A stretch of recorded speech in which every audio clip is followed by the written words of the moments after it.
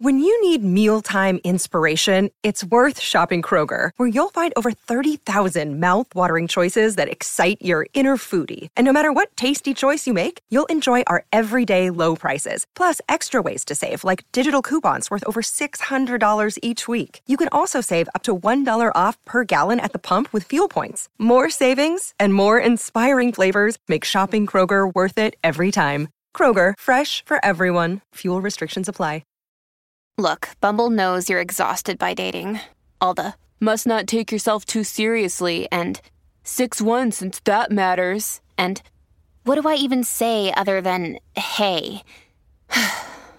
Well, that's why they're introducing an all-new Bumble, with exciting features to make compatibility easier, starting the chat better, and dating safer.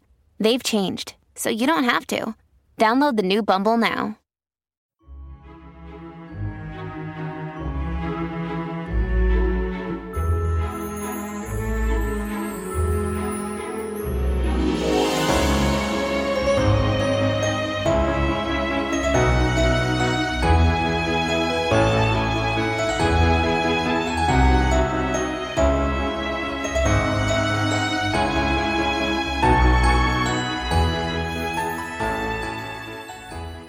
Welcome back, everyone, to 1001 Classic Short Stories and Tales. This is your host, John Hagedorn, and it's great to have you with us again. We haven't done many Hemingway stories here for the simple reason that most of his work is not yet in the public domain. However, the story Big Two-Hearted River is a great story, and it's now available, so I wanted to share it with you. This story is included in Hemingway's first collection of short stories called In Our Time, and the time we're looking at here is the early 1920s in America. It was the beginning of prosperity after the war years, but there were still many young men and women whose lives had been affected negatively by the war, and Hemingway's character here, Nick Adams, who will appear in many of his works in the future, is no exception. Hemingway had seen World War I up close. At age 19, he was working with the Red Cross at the Italian war front at Fasalta as an ambulance driver. On his first day there, he worked to gather the remains of female workers killed in a munitions factory explosion, about which he later wrote, In Death in the Afternoon. A few days later, on July 8, 1918, Hemingway was severely wounded when a motor bomb exploded between his legs. He was sent to a hospital in Milan, where he recuperated for 6 months. After his return home, he went on a week-long fishing and camping trip in September of 1919 with 2 high school friends to the backcountry near Saney in Michigan's Upper Peninsula, a trip that became the inspiration for Big Two-Hearted River. This story has no car crashes, no plot twists, and no intense action. It's really a story of a young man who has seen too much of war and is trying to find himself and not go out of his mind. Those of you who have returned from the front or know people who have may experience a strong connection with this story. And now part 1 of Big Two-Hearted River. The train went on up the track and out of sight, around one of the hills of burnt timber. Nick sat down on the bundle of canvas and bedding the baggage men had pitched out of the door of the baggage car. There was no town, nothing but the rails and the burned-over country. The 13 saloons that had lined the one street of Saney had not left a trace. The foundations of the Mansion House Hotel stuck up above the ground. The stone was chipped and split by the fire. It was all that was left of the town of Saney. Even the surface had been burned off the ground. Nick looked at the burned-over stretch of hillside where he had expected to find the scattered houses of the town, and then walked down the railroad track to the bridge over the river. The river was there. It swirled against the log piles of the bridge. Nick looked down into the clear, brown water, colored from the pebbly bottom, and watched the trout keeping themselves steady in the current with wavering fins. As he watched them, they changed their positions by quick angles, only to hold steady in the fast water again. Nick watched them a long time. He watched them holding themselves with their noses into the current, many trout in deep, fast-moving water, slightly distorted as he watched far down through the glassy convex surface of the pool, its surface pushing and swelling smooth against the resistance of the log-driven piles of the bridge. At the bottom of the pool were the big trout. Nick did not see them at first. Then he saw them at the bottom of the pool, big trout looking to hold themselves on the gravel bottom in a varying mist of gravel and sand, raised in spurts by the current. Nick looked down into the pool from the bridge. It was a hot day. A kingfisher flew up the stream. It was a long time since Nick had looked into a stream and seen trout. They were very satisfactory. As the shadow of the kingfisher moved up the stream, a big trout shot upstream in a long angle, only his shadow marking the angle, then lost his shadow as he came through the surface of the water, caught the sun, and then, as he went back into the stream under the surface, his shadow seemed to float down the stream with the current, unresisting, to his post under the bridge where he tightened up facing into the current. Nick's heart tightened as the trout moved. He felt all the old feeling. He turned and looked down the stream. It stretched away, pebbly-bottomed with shallows and big boulders and a deep pool as it curved away around the foot of a bluff. Nick walked back up the ties to where his pack lay in the cinders beside the railway track. He was happy. He adjusted the pack harness around the bundle, pulling the straps tight, and slinging the pack on his back, got his arms to the shoulder straps, and took some of the pull off his shoulders by leaning his forehead against the wide band of the tump line. Still, it was too heavy. It was much too heavy.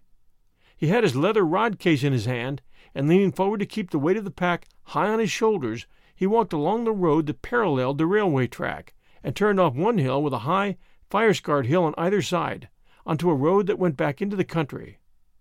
He walked along the road, feeling the ache from the pull of the heavy pack. The road climbed steadily. His muscles ached and the day was hot, but Nick felt happy. He felt he had left everything behind, the need for thinking, the need to write, other needs. It was all in back of him.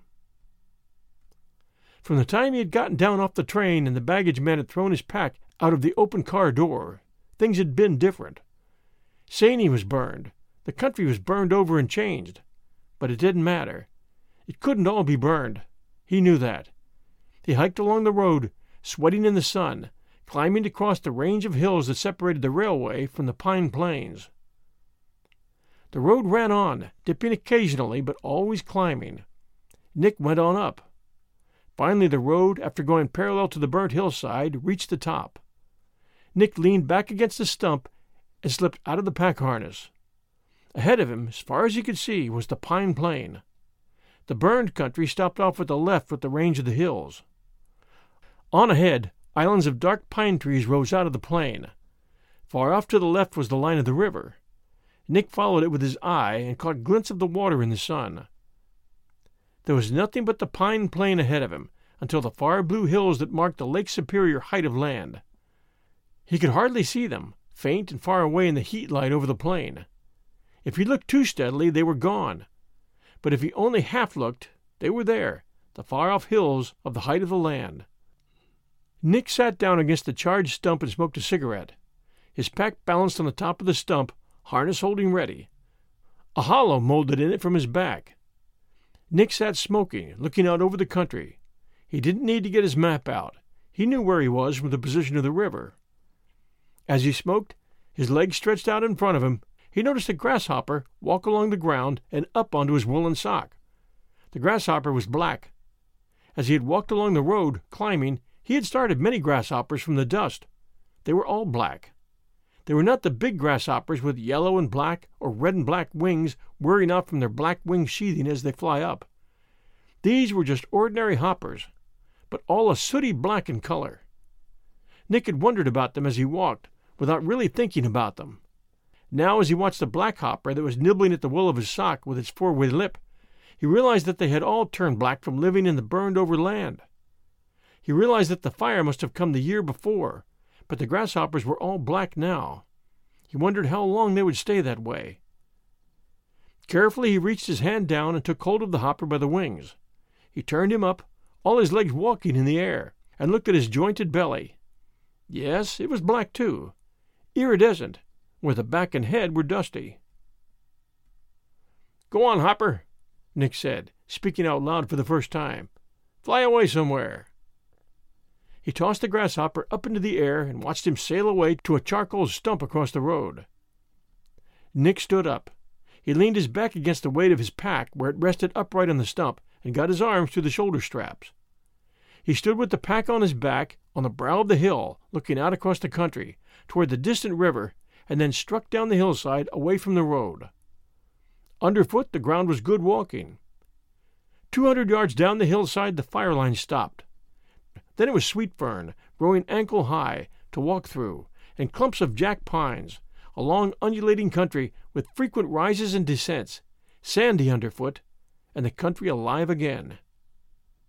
Nick kept his direction by the sun.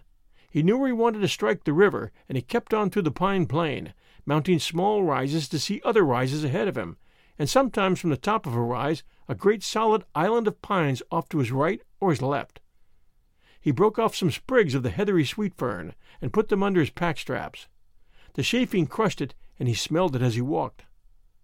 He was tired and very hot, walking across the uneven, shadeless pine plain. At any time he knew he could strike the river by turning off to his left. It couldn't be more than a mile away. But he kept on toward the north to hit the river as far upstream as he could go in one day's walking. For some time as he walked, Nick had been in sight of one of the big islands of pine standing out above the rolling high ground he was crossing. He dipped down, and then as he came slowly up to the crest of the ridge, he turned and made toward the pine trees.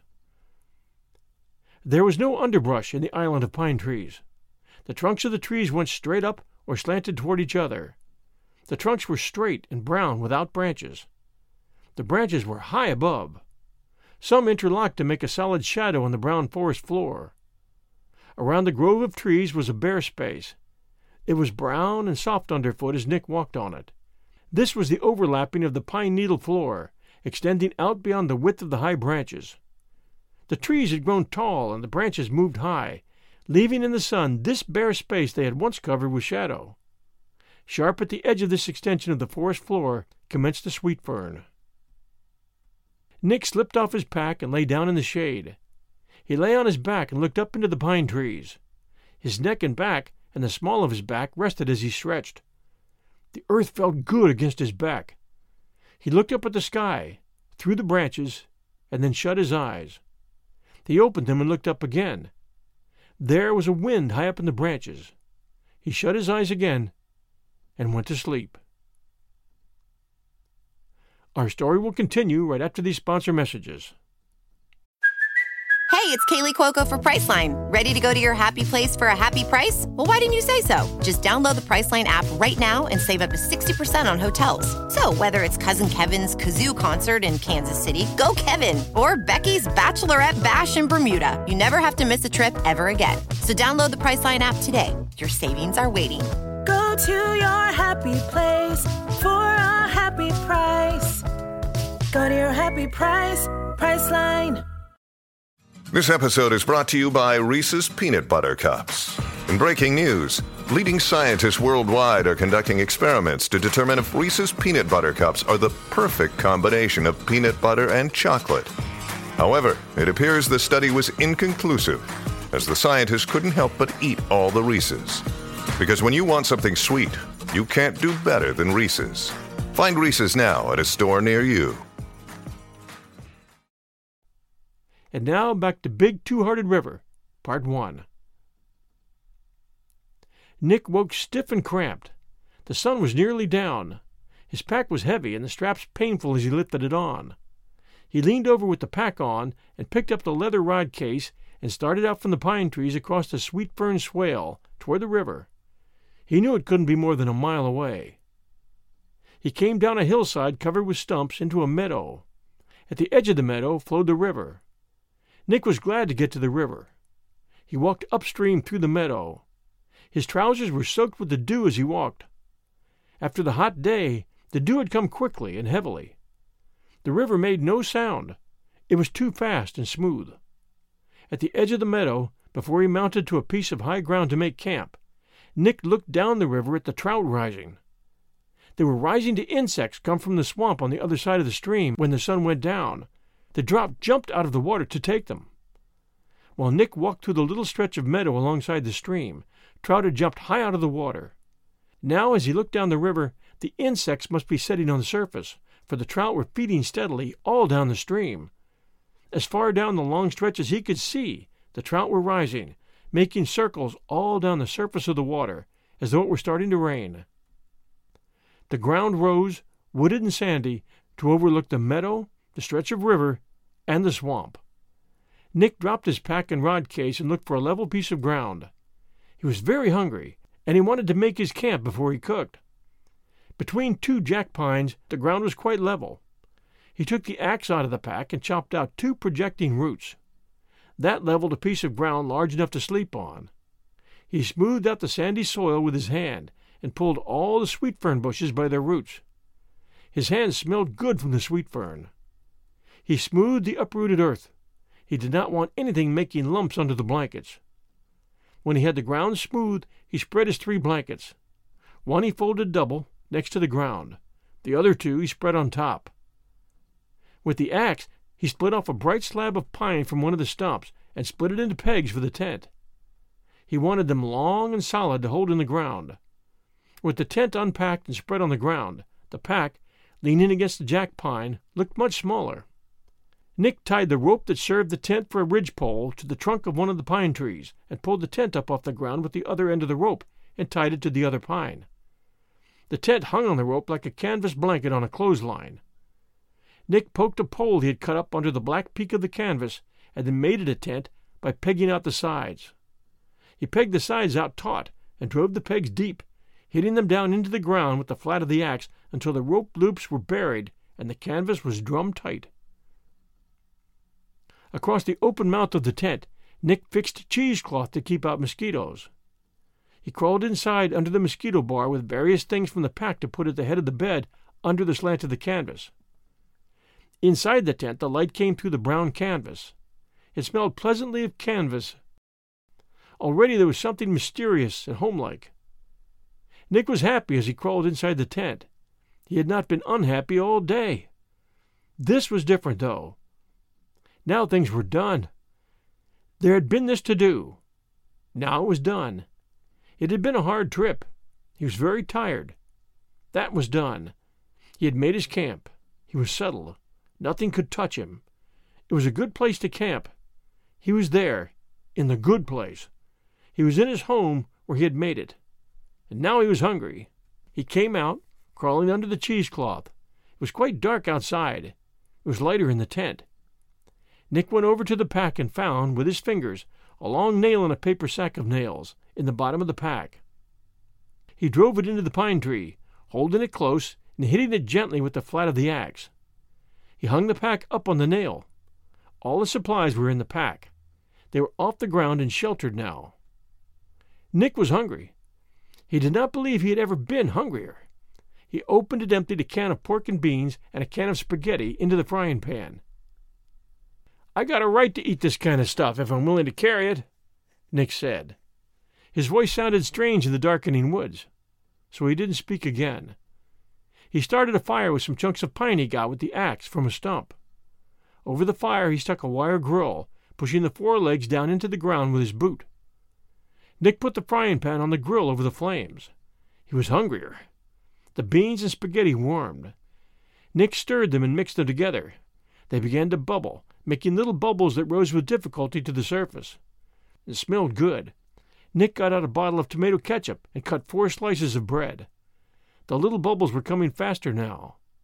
Nick sat down beside the fire and lifted the frying pan off. He poured about half the contents out into the tin plate. It spread slowly on the plate. Nick knew it was too hot. He poured on some tomato ketchup.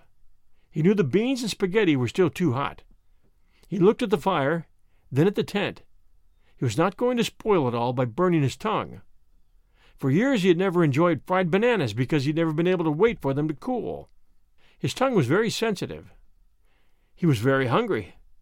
Across the river in the swamp, in the almost dark, he saw a mist rising. He looked at the tent once more. All right. He took a full spoonful from the plate. "Christ," Nick said. "Jesus Christ," he said happily. He ate the whole plateful before he remembered the bread.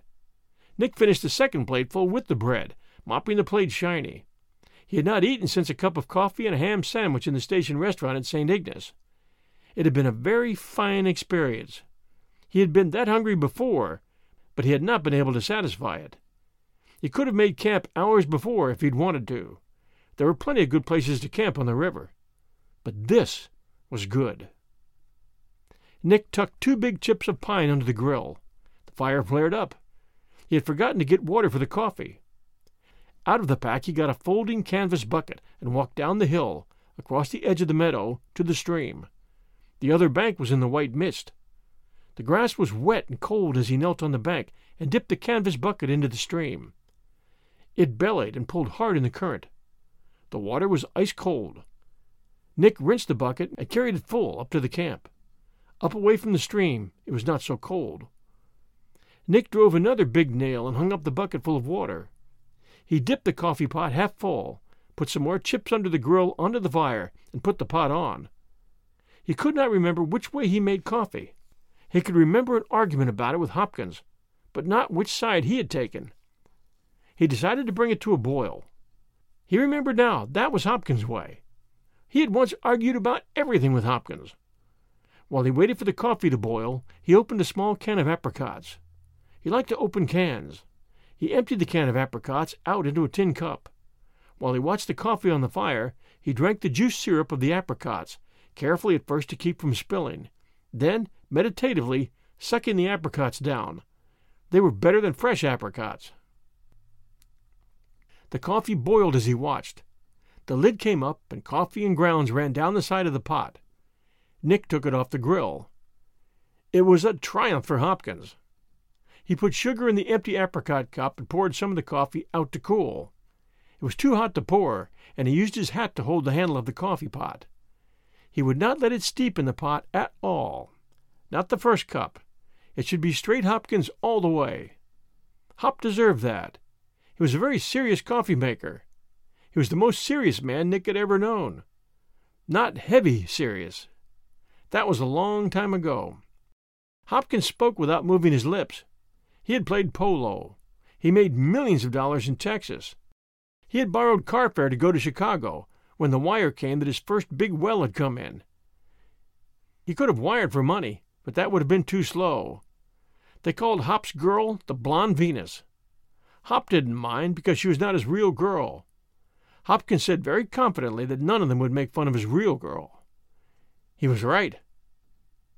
Hopkins went away when the telegram came. That was on the Black River. It took 8 days for the telegram to reach him.